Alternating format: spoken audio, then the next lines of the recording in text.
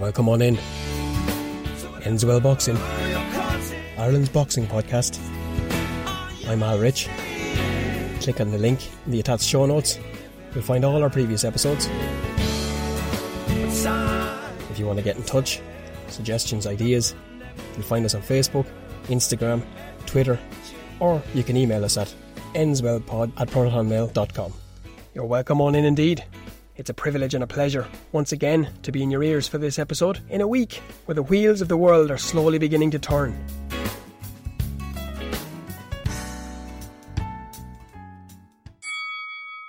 With Top Rank announcing 2 shows for the next 7 days, once again, the US is in turmoil, with riots, looting, and the shameful murder of George Floyd at the hands of the Minneapolis police. And remarkably, foolishly, probably predictably, the Irish quote-unquote supporters turned out for the second week in their droves in support of the late George Floyd in Dublin.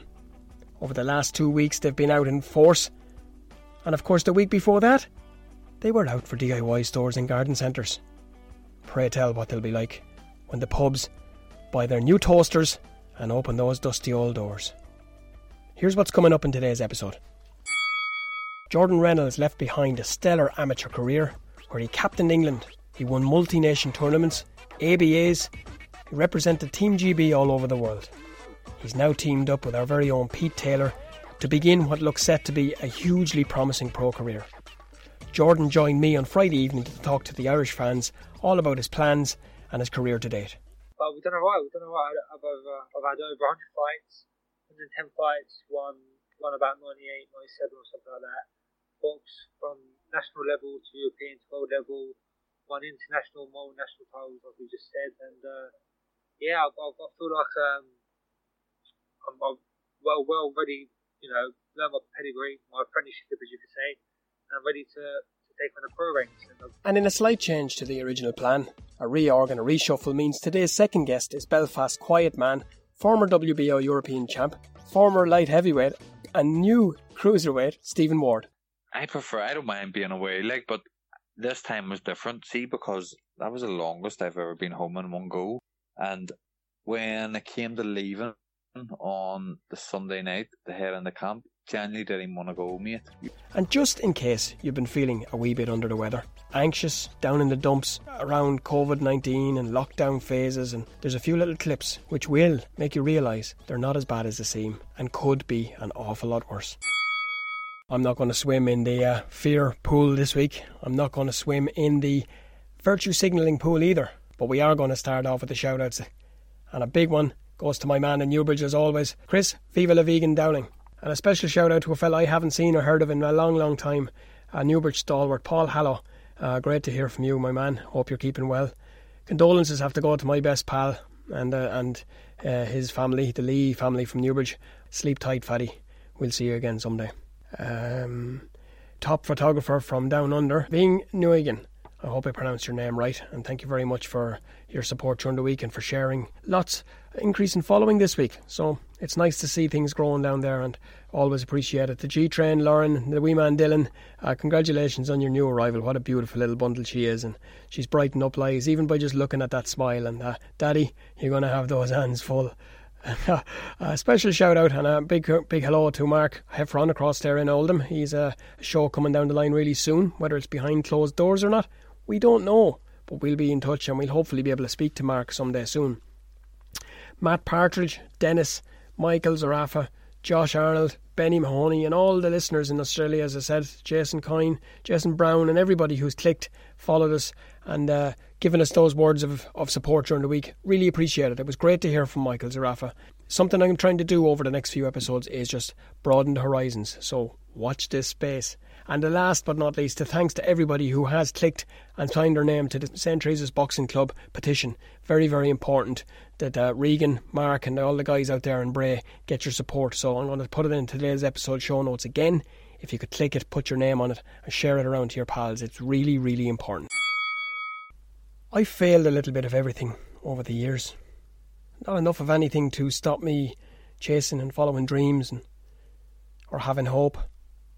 And I've seen a lot, as most people will have, as most people who who have eyes to see have. But it's a long, long time since I've seen the levels of hate, poison, unhappiness, discontent, ignorance.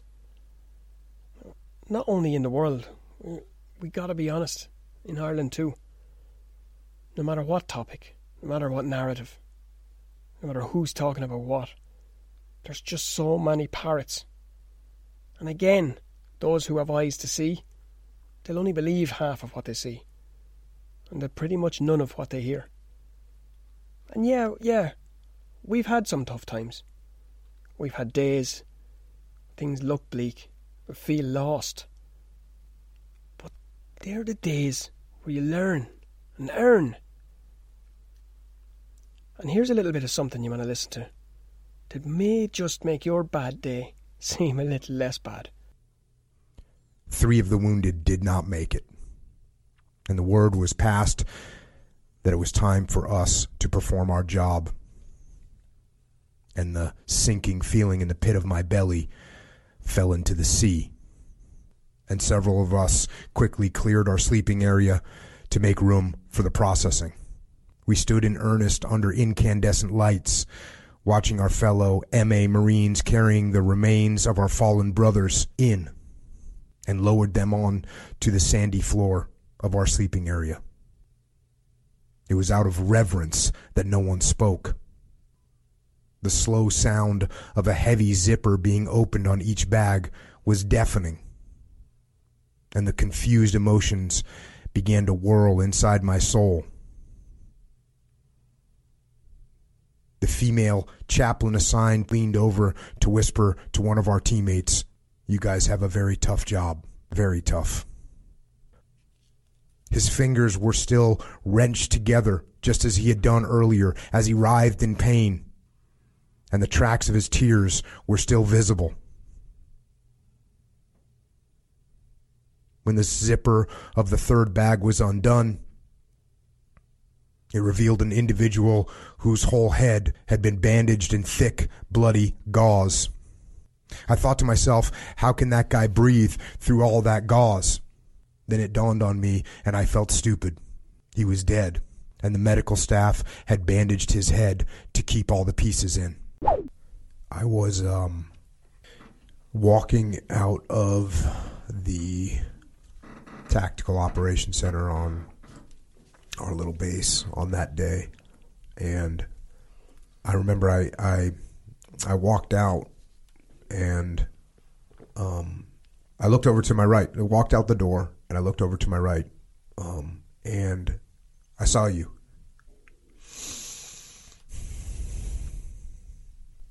And you were on your knees. You were fairly covered in blood, and you were washing the blood out of Ryan's helmet. And I realized that this was going to take a very personal toll on everybody. And those clips you've just heard are from Jocko Willink, who is a retired Navy SEAL officer, author, co-founder of the Echelon Front, and he is, of course, the host of his top-rated podcast, Jocko Podcast. One of, if not the most hard-hitting and real podcasts around. And Jocko spent 20 years in the Navy SEAL teams, rising through the ranks to become commander of SEAL Team 3 Task Unit Bruiser, the most highly decorated special operations unit of the Iraq War. The Jocko Podcast is one that I listen to, not all the time, if I'm being honest, because it can be very hard-hitting. It talks about survivors and many who were lucky to survive with very telling injuries from the many wars in recent years. But they talk straight, they talk true. And if I'm feeling like I'm having a bad day, and I'm feeling sorry for myself, and I'm feeling like I can't do something, I listen to the podcast. And one of the first podcasts I listened to, one of the many podcasts I listened to when I was getting my head together and trying to grow my cojones to go on this adventure of mine, Jocko's was one of them. So I want to thank Jocko. It was a great thrill to be able to include this in today's podcast. It was a great thrill to have a reply from them. And I want to thank him and Echo and the team at Jocko Podcast. And looking firmly down the line, I can hopefully and honestly say that we will have Jocko on here someday, somehow, because all this is happening, so why won't that? And one of the taglines that Jocko lives and dies by is something I believe we need to do here in Ireland: get after it. Our first guest today comes to us with an amateur career of 98 wins from 110 fights. He won ABAs, he captained England, he won multi-nation tournaments, he represented at the very highest level. And now it's his time to turn over and bring that pedigree to the pro game. Jordan Reynolds is from the Hodderson Club, amongst others, in Luton, and he joined me to chat all about that and some. It's a pleasure to welcome you, Jordan. You're the second man from Luton, the second boxer we've had on from Luton. The first, of course, was my friend, the big Egypt himself, Billy Schwer, and we have to give Billy a shout out. You've captained England, you've won multi-nations, you've won a couple of ABAs. You've gone the distance, haven't you, in the amateurs, and now it's phase 2. That's it, man. This has always been about the pro game. The whole spotlight's on you. Do you know what I mean? And I love to entertain. But with the amateur side, yeah, I've started boxing late. I started boxing at 16. Started boxing a bit late, but we've done alright. I've had over 100 fights, 110 fights. Won about 98, 97 or something like that.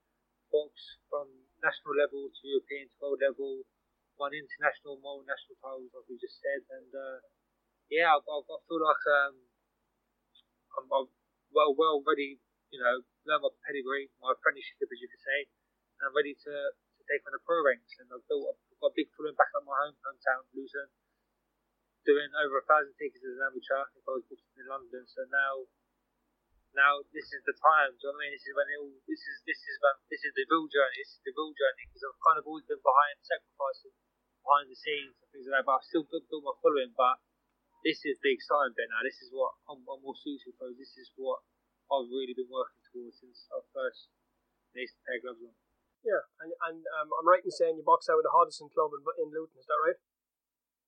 Well, now, so I actually started my career at Graham Mills House of Champions in Luton as a pro gym, but I couldn't box at the pro gym. So then I boxed for Stevenage, and then I done my whole about 3 or 4 years at West Ham. West Ham was a famous boxing club.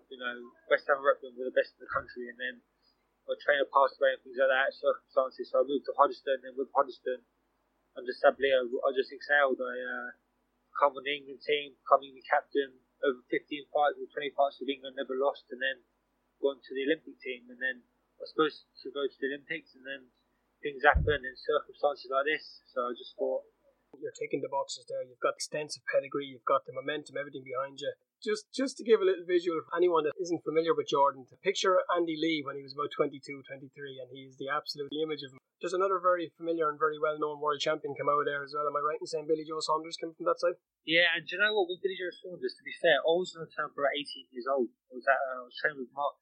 My trainer died, Mickey May, who was a legend of the game.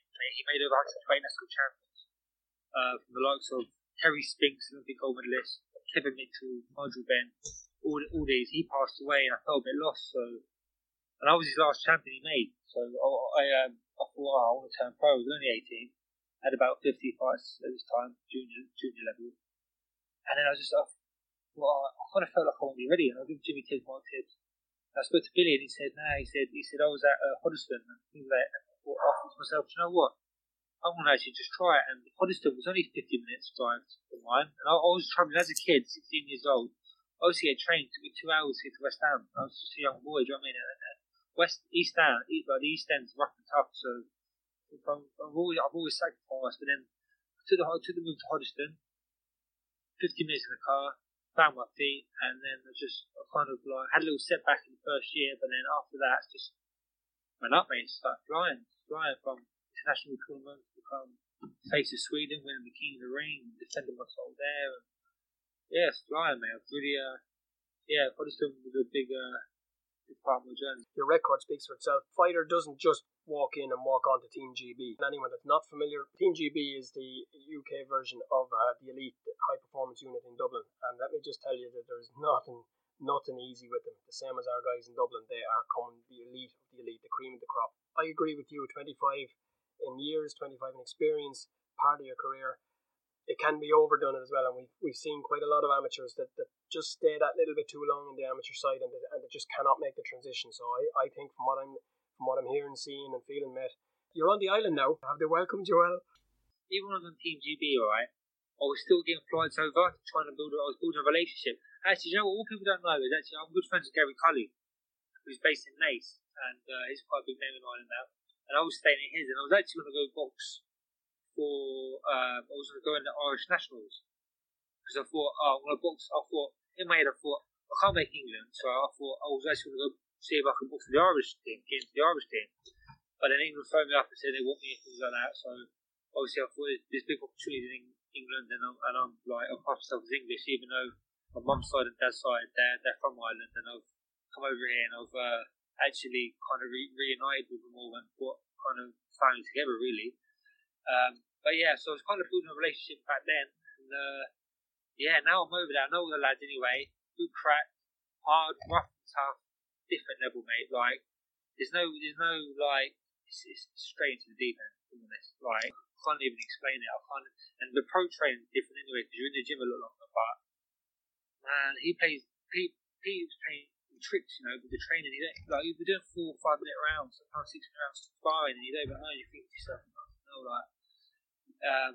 but it's, you know, without to grow, we must suffer, and I've been suffering since I've been here. I've been sacrificing myself since I've been here. Like I could have easily stayed at home in England. I could have trained with Booth, Wigan, you know, the Tibbses, Ben Davison, but I just thought there's nothing like real isolation. Even though we're in isolation at the moment, but this is just another step up and taking myself away from actions and get things going. And I can't actually give Pete Taylor enough credit because I went to him and I thought, I actually thought to myself, what the fuck have I been learning? And anything you've said there, Jordan, has been echoed by any fighter and every fighter that's trained under Pete. I've yet to hear anybody come about a bad story or a bad experience. But listen, there comes a time, I suppose, and you're more aware than anybody else, and Kenneth Egan said to me not so long ago, he said that he didn't want his life to be defined by what he did as an amateur boxer or by a silver medal or anything else. And I get that impression from all the champions. You've got the hunger, you've got the drive, you've got it all, and you're very, very much in the now, and you're working hard. I'm glad I'll be speaking to your two stablemates, the two Tyrones. What a pair of characters. Yeah, mate, you know what, they're good to have around, you know what I mean? Like, we'll crack on to do our thing, we'll focus on what we're doing, but it's good just to have a little look at them, and there's Joey, constant laugh, you know what I mean? It's just they do bring good spirits, and you need that, even with, it's a good stable of ages as well, and like, everyone's on their own different path, and so everyone's got like, good, there's always good advice, there's always, you know, little experience, you can take things from people with brains, and so I feel like I'm quite blessed in that. You got through the isolation. How did you find that for yourself? Was it a test, or did you come through it, or was it? I think isolation separates the weak and the strong. Kind of, it shows who wants it, who don't, who's slacking, who's making excuses. I've seen people on Facebook going, there's no gym, I don't know what to do. I think to myself, listen, go outside, go train outside, do some burpee jumps. Do you know what I mean? There's no excuse. If you want to make it, you've only got one shot in this career, mate. And if you want to make it, you've got to be putting the work in. And isolation for boxers is 24/7 anyway. It's no different. Luckily, I had a gym. I was training at a gym. Nothing changed. Nothing really changed. Nothing actually changed. Apart from like the first couple of weeks, I was a bit wary and but then I was still getting the work in, strength, boxing, and then I thought, alright, I've got a ferry over here. It's still the same. I'm still fit and ready, mate. I could literally take a fight on within 4 to 6. You're going to campaign at middleweight, Jordan, now? Well, yeah, I'm aiming for that anyway. I'm chipping away in a weight, and I've got to see how I feel, because I ain't made that weight since I was 18, 19. I'll be big to the weight, but yeah, just see how it goes, mate. You're in good company there as well. You've got Luke Keeler, you've got lads in there that are going to be able to, and there's great sparring, there's great competition, great rivalry, but the blend of the banter and everything else is in there as well, so it all makes for an exciting career. It's probably impossible for you to answer right now, and probably even if you could, you're probably not allowed until the until Jamie and the fellas upstairs make the decisions. Are we going to see some behind closed doors fights for you before long? Yeah, definitely. They're saying soon as we can get out, I'm out. Leave the boxing aside for a moment. How have you found understanding all the different accents? Because Pete Stable up there has a mixture of Belfast and has Dublin in it. They're talking to me, and I'm like nodding like this, especially the Tyrone. They're waffling on, and I'm like, yeah. The answer, I'm like, huh? To be fair, they don't have a clue. Pete Tay don't have a fucking clue what I'm saying. Do you know what I mean? He listens, he nods, it's just a big mix. And trust me, Jordan, not just the Belfast fellas. Us Irish tend to speak fast, especially with some of the Dublin lads. Belfast fellas can be hard in their time, especially if they're wound up and they talk much faster. But listen, you're in good company, they're good lads, every one of them to a man. They'll get your back. You'll flourish, there's no doubt about it, and I can't wait to see you. Before I let you go, your music taste. Talk to me about your love for the, shall we say, what we call it, skiffle? I think I'm just born in the whatever. I love anything to do with the 50s. From the 20s jazz, Gatsby, to 50s rock and roll, Elvis Presley, Jerry Lee Lewis, Bobby Darin, Hank Williams, country. I love country. And I don't even know, because my family, they're like, mum and dad, they're all like Motown, things like that.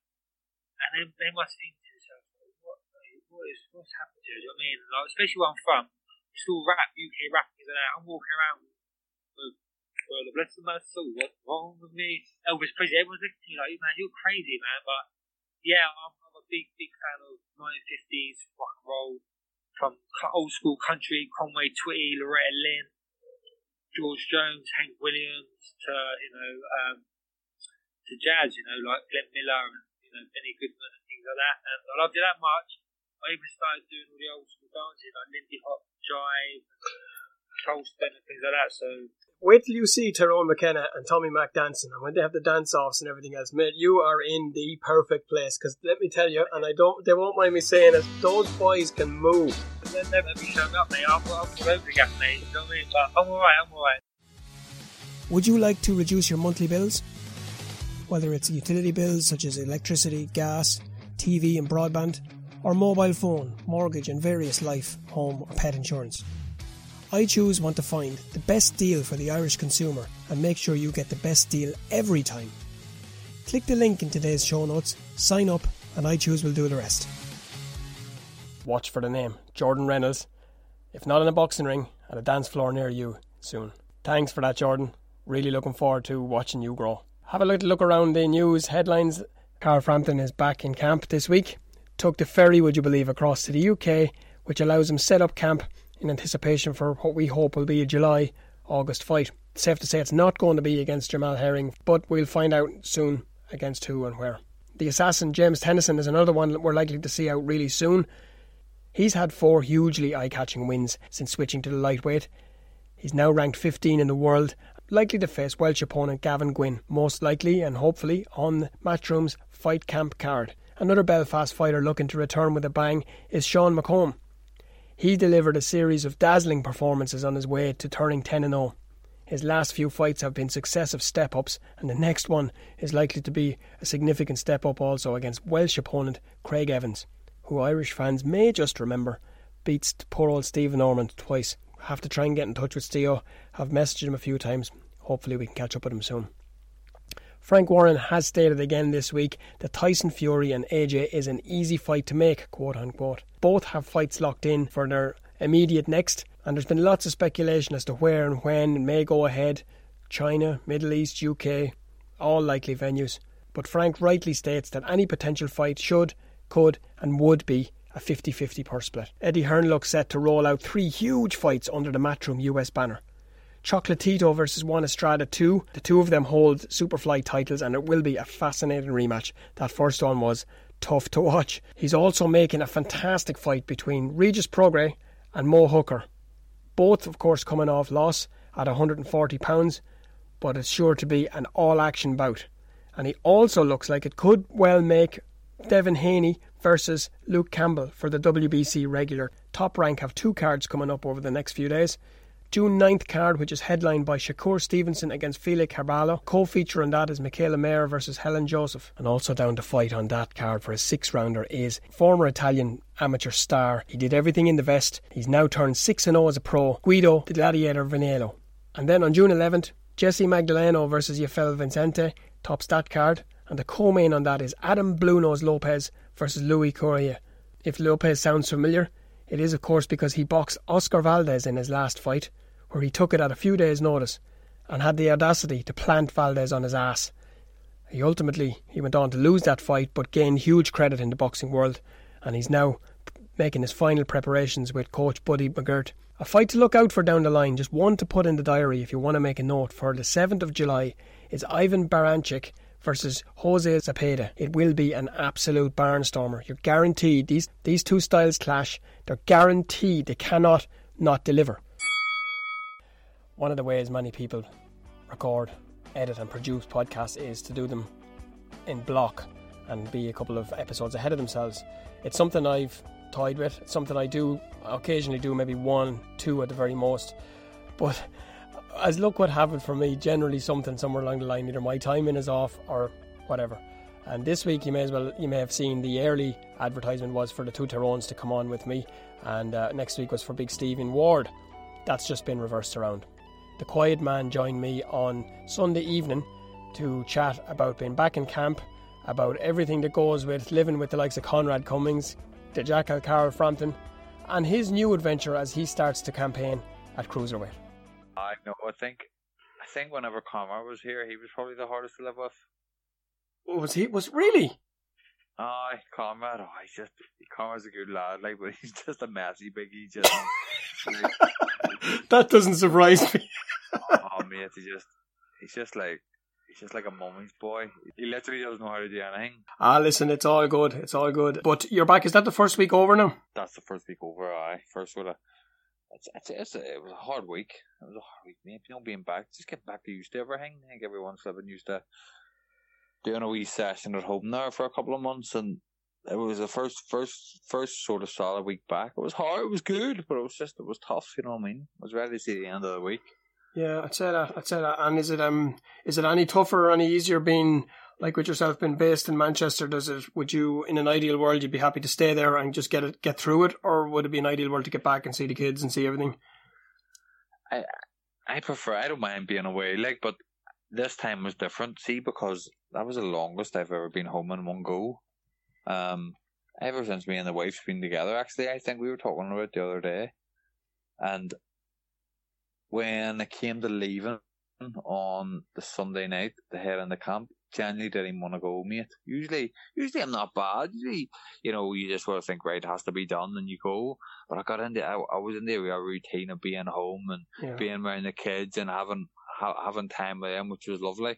So it was hard leaving, but me personally, I don't think I train the best I can when I'm at home. There's too many distractions, and you end up doing things with the kids and all. You know, I think even from an amateur, when you're a kid and you're going away to these training camps away, you sort of get the best out of yourself, and I think you get into a habit of it. And now, don't get me wrong, you get some fighters that can do it. I think it takes a special kind of fighter to be able to do it at home, I think. But for me, I love being able to go away and I get a routine of what I do every day, and you know, you get plenty of time to rest and recover in between sessions. And I just really, I feel like it's more discipline too. Do you know what I mean? Yeah. It could be in your head where you feel like you're sacrificing more. But isn't that where 90% of it is won and lost, Steve? Isn't it? It's in the head. So if you go back there and we've seen it so many times, you, everybody, we've all seen it. If the head's not right, the body's not going to follow, I suppose. You know, so.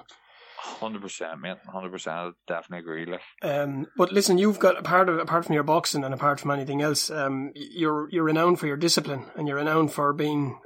You attributed quite humbly a lot of it to being able to make the light heavy for a long time. As to the discipline, was that tested over the lockdown, or did you cruise through it? Did you make us all look foolish? No, do you know what, mate? I think it's different. Like this, as far as the discipline is, my old amateur coach was always very disciplined when he was training us and stuff. So I think it sort of stems from then. But the reason I think I was so disciplined is because I had to be to make 175. Realistically, I probably grew out of it a fight before the Conroy fight. I remember when I first came down to train with Jamie Moore. Obviously, I was with Oliver Harrison. Initially, I trained with Oliver Harrison for a year, who obviously trained Amir Khan, trained Jamie Moore, Martin Murray, Rocky Fielding, and I ended up over on my own training with Oliver. And whenever Oliver got sick and I went down to train with Jamie, I walked in, Jamie Moore says, you know, what weight do you fight at? I says, oh, light heavy, and he just laughed. And he just says, you know, there's no way you do light heavy, big man, you'll never make 175. And he says, you're a cruiserweight all day long. And I made it. And I made it okay for a while, and I made it out of sheer discipline, but then it became it became more of a negative impact on my body. I was able to make it through discipline, but I was just wrecked. Do you know what I mean? Incredible. And I mean, I think I read somewhere at one point in time, roughly speaking, you were around, the figures were somewhere around 15, you were walking around, and then to get down to 12.5. I mean, that's... Whew. Yeah, usually in between camps I would probably walk about 15.4, and that would be me coming into camp in decent enough shape. Like, I would still be, like, I would still be in decent shape. Jim always used to say. For people that aren't aware of Big Stevie Ward, have a look at his profile. Have a look at it. He's not just tall. He's as my gran used to say, you're like a brick shithouse. You've got a pair of shoulders, and he carries with him. He doesn't carry with him the stereotypical big man frame. He's got the six pack. He could be a hitman. He could be a bouncer, and he could be a boxer. He could be on video games. He's got it all in front of him. So who knows in future, when you're not in daddy mode and you're not in training mode, you could very well be the next Jason Statham or someone like that. Who knows? Who knows? I'm open to offers anyway. There you go. I'm sure that'll keep. There's something for you to hit Frampton with later on when he's talking about his singing and everything else. You're not the only one with options, mate. But a big part of what gets through, I suppose, the hard weeks, and Jamie, I love Jamie's approach. I love his attitude, and I love everything about those. I suppose we'll call them these modern day coaches, because they let you guys find your way, but without letting it slack at any point. It's not a case of cracking the whip across the board for everybody. They realise everyone has their own way of doing things. How key is that when it gets to the grind and it gets to those when you're in the hurt box and you've got lads like Frampton trying to crack out a tune, or you've got Big Conrad there trying to God knows what, and it must be a big help when you've got those fellas around you, especially fellow Belfast men. Aye, it's literally, you know, as I say, in the first year I was over in Manchester, I was here on my own. It was just me. When I was with Oliver Harrison, and it was grim. It was really grim, mate. You know, every day it was just on my own for weeks and weeks at a time. I wasn't really running about anyone in Oliver's gym. And then whenever obviously I got in with Jamie and the boys, it's been a godsend, to be honest. Tommy Kyle gone now as well, Jesus. Aye, Tommy, but Tommy's still down. Tommy's down in the gym tomorrow, so Tommy's still in the gym. Aye, he still comes down. He takes his own pads. Tommy's as much there as ever he was. So obviously Tommy's from Hull, so sometimes Tommy will come down. You'll get tactics and they would do a bit of video of what he had to do. If you're talking to him, maybe shoot the number across to him and see, it'll be some buzz for the... Tommy's the type of man, 100% he would do it. Tommy's a salt of the earth, as they say, you know. Tommy's a dead on, if he knew, like, mate, you should flip in. See, anytime, or Jamie's good for our gym, and also anytime you want to get over here to the gym, mate, you come over and meet all the boys, obviously down in the gym, and dead on that way, you know. Yeah, absolutely. And I'm always wary of paying respect to the guy that I'm speaking with at the time, so I'll chat to you another time about maybe catching up with the fellas, but I appreciate your offer and everything. It's brilliant. Anytime, yeah. Don't want to start off in a downer either, but you're coming back off that golden contract loss, and no, there's no downer, mate. Don't worry about that. No, but I just want to be respectful, and if there's anything that I'm not. No, don't be silly. Don't be silly. No, mate. No, I appreciate that. Anyone that knows you or follows you knows there's never been any excuses. There's no bullshit. There's no corners. There's no hiding places. There's no nothing. And it struck me after the performance, looking at it in parallel with everything else, it wasn't a Stephen Ward performance. And anyone that wants to argue that, bring it, okay? Because we'll have that argument, because all you have to do is look at it. There's no excuses. There may be reasons. There may be, you didn't hide behind it. But after those style performances, thankfully you haven't had too many of them. It's been a steady curve upwards. But when something like that happens, Steve, how or when does the analysis start? Initially plans were after the Conroy fight to move up to cruiser. But me and Jamie and Nigel had decided that. Then we got offered in the golden contract, which, listen, mate, fucking massive opportunity. And I would never forgive myself if I didn't do it. And to be honest, as mad as it might sound, I wouldn't change it. If I still had the opportunity to go and do it again, I would have done it. I got in and maybe just wasn't as healthy as what I thought it was going to be. but still made mistakes. Still, I got caught early on and got hurt. I just didn't have the endurance of what I had previously.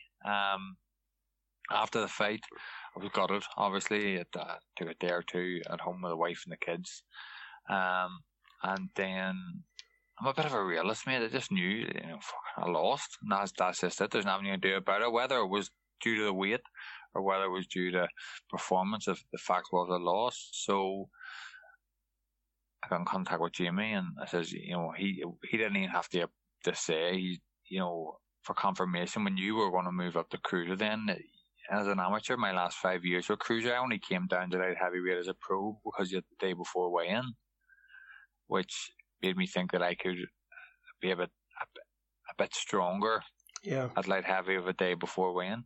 I think it was a week after the fight, after the defeat, I met with my strength and conditioning coach, and I felt like there was a lot of nutrition advice, and pretty much it, right? There's no point crying over what's happened now. We want to move up. What then you need to do? We literally set wheels in motion, and that was it, mate. And for anybody not familiar with that said, strength and nutritionist course, the man is a phenom, and I want to give him his props. I want to give him his due here. He was on with Kieran on Boxing Bants a little while ago. Tony O'Neill, nutritionists are a special breed anyways. They make things happen that people don't realise can be done with true food, like by eating a trailer full of food and still losing a whole pile of weight, But what really, really struck me about Tony is, and I can't help feeling he's going to be an integral part of your story as you move ahead to cruiser, is that he's able to take it and not speak in gobbledygook. He's able to put it into ordinary everyday English that the man on the street or the woman. Terms. How 100%. How big a part is that going to be, and has he been as your nutritionist coach as part of the team? Massive. I think him and my strength and conditioning coach, Gareth Ager, they've a very good relationship where I like Tony because Tony educates himself in the fact of nutrition, so I don't have to always be pestering him. Like making light heavyweight, I'd weigh all my food and I weighed everything, I record everything I ate. I have a diary of exactly what I was eating and what was coming away. So I had to do that to make light heavy, but it's now a matter of just doing the exact same thing, but for a different purpose to become. I don't want to become master cruiserweight because I'm not really a cruiserweight anyway. It's just about being the best where I can be a cruiser, and if that means coming in at 14.2 or 14.4, as long as I'm coming in fit and healthy and strong, that's really all that matters. And he's the man to bounce ideas off on what to eat, what not to eat, how much to eat, or if you're struggling to get not enough carbohydrates or something, and he always has lots of options. So he's brilliant. He's a well-educated man. It'll be a constant interaction between the two of you. Who manages that? Is that for you down to the fight or down to Stephen Ward to manage the interaction between Tony, Gareth, and then of course between Jamie and Nigel as well? Or do the guys manage to keep in touch as well themselves?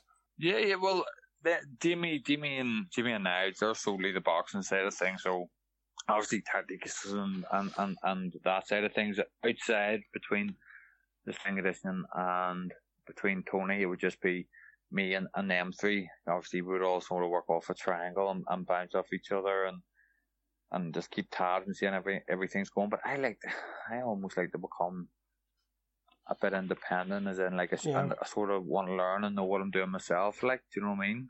You're hands-on as such, so you can control your everyday stuff, which is probably then, which again is ticking that extra little box, as the famous saying goes, when you're making the ring walk, all those boxes are ticked, but they're ticked by you. Aye. So I like to know it's, and even now I'm in camp now with Frampton, and I'm able to eat a bit more and stuff, and but it's about knowing what the right foods are I'm eating and making sure I'm getting sort of. I'm going to plant my tongue on my cheek here, and you're preparing for cruiserweight. But if story and rumour are to believe that Frampton could eat like a cruiserweight too, if it suits him, could he? He's a lion's appetite. Oh, he does indeed. Yeah, that big man loves his food. Like, but Frampton, when we're in camp as well, like he's just like me. He's pretty strict. Well, we're both pretty good eaters in camp. Like, do you know what I mean? We didn't really eat a lot of shit. No, well, listen, anyone just has to look at him when he was making bantamweight. I mean, and look at the shape he was in then, you know, it was frightening, frightening. Every camp differs for every boxer, and I suppose there was a little bit of that crossover when you're moving with Oliver sadly passing and then the lads taking over. At this stage now, you're well established, you've had a couple of fights. It's the funny short period of time that Nigel and Jamie have been running it. There's been a lot of highs and lows. There's been, and not just in the ring, there's been, of course, there was the amazing win for Rocky, there was your amazing wins, there was amazing performance for Carl, and then there was the odd stuff like the broken hand and just things like that. It's safe to say you've probably compacted a lifetime, or certainly 4 or 5 years worth of stuff into a couple of years, and now it's all settled down. Does that make the camp a little bit more easier to endure, or is every camp just grueling? No, I think every camp is grueling, but I think in reference to, you see, the difference is that every fight like as any fighter, I'll tell you, like it's your world title, isn't it? Do you know what I mean? No matter who you're fighting, but I've definitely had a few colourful moments, obviously with Frampton and that bloody pillar falling on his hand, Jesus. And then obviously you had Rocky, and then Rocky fighting Canelo, and obviously Martin Murray and Rocky's toe then as well, and Tommy, against Algeria in New York. I think if anything, it makes me not almost as afraid of the sport. You know, the only thing I don't understand, mate, is the UK here. We have this obsession with your hero, like staying unbeaten. Where that's true. In the States, it's nothing. Like look at Tevin Farmer. Mm. Do you know what I mean? Like. In the States, they don't have this. Obviously, if you have it, you have it. They don't have this obsession. They don't have the likes of, you have to keep you. You get fighters that are world quality fighters who have maybe lost 3 or 4 fights. Yep. And for me, anyway, just to get back to what I was saying, it makes you not as fear of losing, because you can see that how fighters can bounce back, how they can come back even stronger. So, and you get a realization of how realistic it is to become a world champion or a British champion or a Commonwealth champion. I think the casual fans bring a lot of that with them. I think Floyd Mayweather was responsible for a lot of it, and I think fellas like yourself, like Frampton, like Jason Quigley, like Andy Lee, speaking sensibly about it. I mean, let's be respectful. I watch a little bit of MMA. I wouldn't claim to be a fan, but they can tap like Michael Flatley and come out and fight the next week and fill an arena somewhere, you know what I mean? So, and there's no disrespect or there's no disregard on them. It's an education thing, I think, for fans, and I think it's going to come from the new wave of fighters led by the likes of yourselves and Frampton and that, and I think you're 100% right. It's the performance really, isn't it? Yeah, 100%. If you go in and you perform well, I think that's obviously you want to win, but and you're going in to win every time, but I just think sometimes people are some fighters can be wrapped in cotton wool just to keep their, so they stay unbeaten whenever they're not really getting the fights that they maybe should be getting. And I think I can't help thinking, and maybe it's the optimist in me, I think the preciousness is going to have to go a little bit in this new era, because I think with people being rested up for so long, and probably some lads didn't use the time too wisely. I'd say there's a lot of lads that maybe were super featherweight at one point and maybe going to be tipping up with you there in a while, let's say, but we'll see really soon who's what and where. But I think that preciousness is going to go away. I think the day of the prospect having to maybe get 10 gimmies under his belt. And I think boxing's really going to blossom now, because I think there's so little shows on, or do you know what I mean? That space is like flipping gold at the minute to get on to a show. So people are going to be wanting to take risks. Fighters are going to be wanting to fight people that they potentially wouldn't have wanted to fight at this point in their career just to get on a show. Yeah, I think you're right. I think you're 100% right. And I think it's going to be better. I think it's going to be brilliant for the sport. Like, I do. And you know what it is as well? And maybe it's the fighting Irish, and maybe I'm biased, and yes to both of them. I'll tick both boxes and I'll hold my hand up. But I do think that there is a willingness in this, as I said, and a lot of it comes from the amateur attitude. It's like there's none of this taking 6-8 months off. The likes of yourself, the likes of Frampton, the likes of Sean McComb, the likes of all the lads that are coming through there now, they might be having 4 or 5 fights a year, and that's, why not? Because why spend 6, 7, 8 weeks getting yourself into shape like Stephen Ward and then coming back like I don't know what, and then having to spend another 6, 7, 8 weeks to get it off. Whereas if you can stay in that nick and build and build and build, is it not common sense? I think I definitely it's. I used to actually, do you know what? People used to slobber to me online about this. I don't know if you ever seen any of the posts, but early on in the career when I was doing maybe a 6 rounder, or even a 4-rounder, when it just went pro, I was coming over and doing 10-week camps, and people were going, "What's this kid in camp for? He's fighting out and he's it for 6 rounds. He doesn't have to be in camp for 10 weeks." But it's exactly what you were saying. I was loving that I was able to come over and not have to worry about having to spend all the time making weight. I was able to come into camp and I had maybe 5 weeks of just solely being able to learn. Do you know what I mean? To focus on becoming a better fighter instead of just focus on training to make a weight. I was able to come in and actually go into the gym to educate myself from Jamie and Nige, on the boxing. And learning how to run a camp then and put the camp together for future reference as well. And using taking the bad stuff away that you know of and you're ticking boxes. It's all the process. I'm just looking here now and I'm thinking there's a fella in the hometown that's holding a belt at the moment. Big Tommy, and he's do you know what it is? An absolute, oh man, is there a word for him? I don't know. There's just too many. He's a gentleman. Anyway, we'll say that first and foremost. But Tommy's fun. I like Tommy. I would really hope that there's not going to be a fight between you fellas unless all the marbles are on the table. And let's have that in Windsor Park. How about that one? People's already been saying about me and Tommy. Actually, we were in the amateurs together. And Tommy always, every time me and Tommy fought in the amateurs, he put me at the post, and I think the thing is now, obviously, Tommy's in a really good position now with the WBC.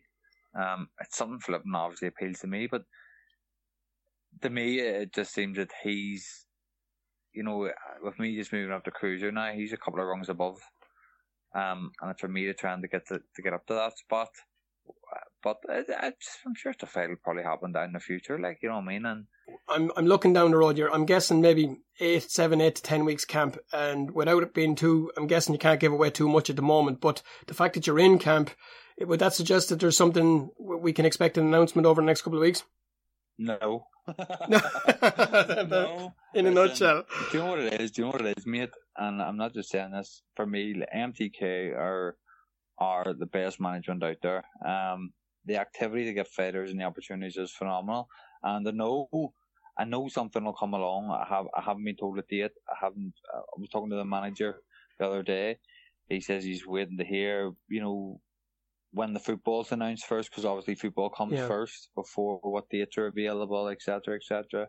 So for me, I know something's going to come by. So I'm just literally just chomping. I'm just chipping away in the gym and doing what I can do until I get the nod. I'm hoping something comes up in the next couple of weeks. I'll get a date, but I know that the dates will come thick and fast. So I'm happy enough to be here, mate, and be sitting ready. I think maybe I'm wrong, but I think I think you're right, and I think the interview Jamie Conlon. There's a fella that's getting strong. That's getting every time he speaks, he gets better. Jamie Conlon, he's a modern day manager, Jamie's always class. When he talks about managing Michael and the extra pressure it brings with him, goes to show the special bond when you can get a special manager, and as you said, then a special management company behind you. It means you guys then can focus 100% on what you do. Is that fair to say?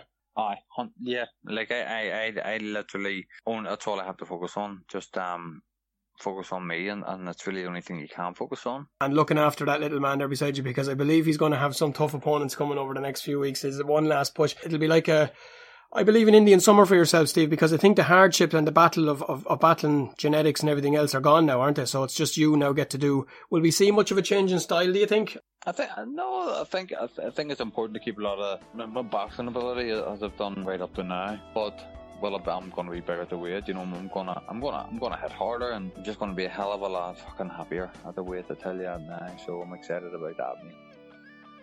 Another enjoyable and honest conversation with a fella who I believe is going to flourish at cruiserweight.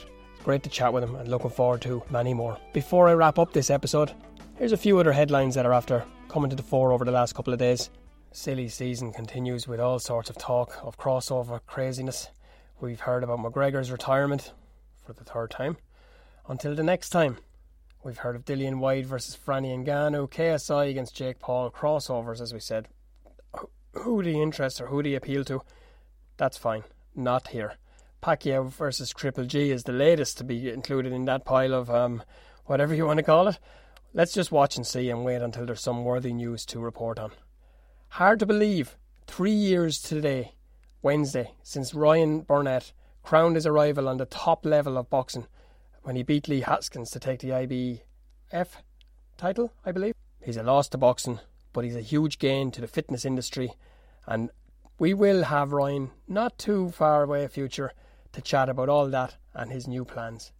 First behind closed doors show last night. Yours truly here stayed up for it. Was it wise? Was it not? Look, it's one of those things I wanted to see when it was happening. I wanted to witness it. I wanted to sample it. It was a great production. It was a great package. It looked great, sounded great, apart from Max salivating over Floyd. Does anybody realise that Max Kellerman is a Floyd Mayweather fan? Yeah, and then of course we had unbelievably brilliant analysis by Andre Ward, and then we had Timothy Bradley. Overall, boxing is back. It's back. It's going to take a little bit of getting used to. These shows are going to be tweaked, perfected, and it won't be long before. If that's all we've got, well, that's what I'll take. Shakur Stevenson, I'm not sold at feather or super feather, but then that's not for me to decide. Let me know your thoughts on that one. Hit me up. What do you think of Shakur Stevenson? That's about it for now. For me and them, until then, thanks for listening. Stay safe, stay sane, and we'll catch you soon.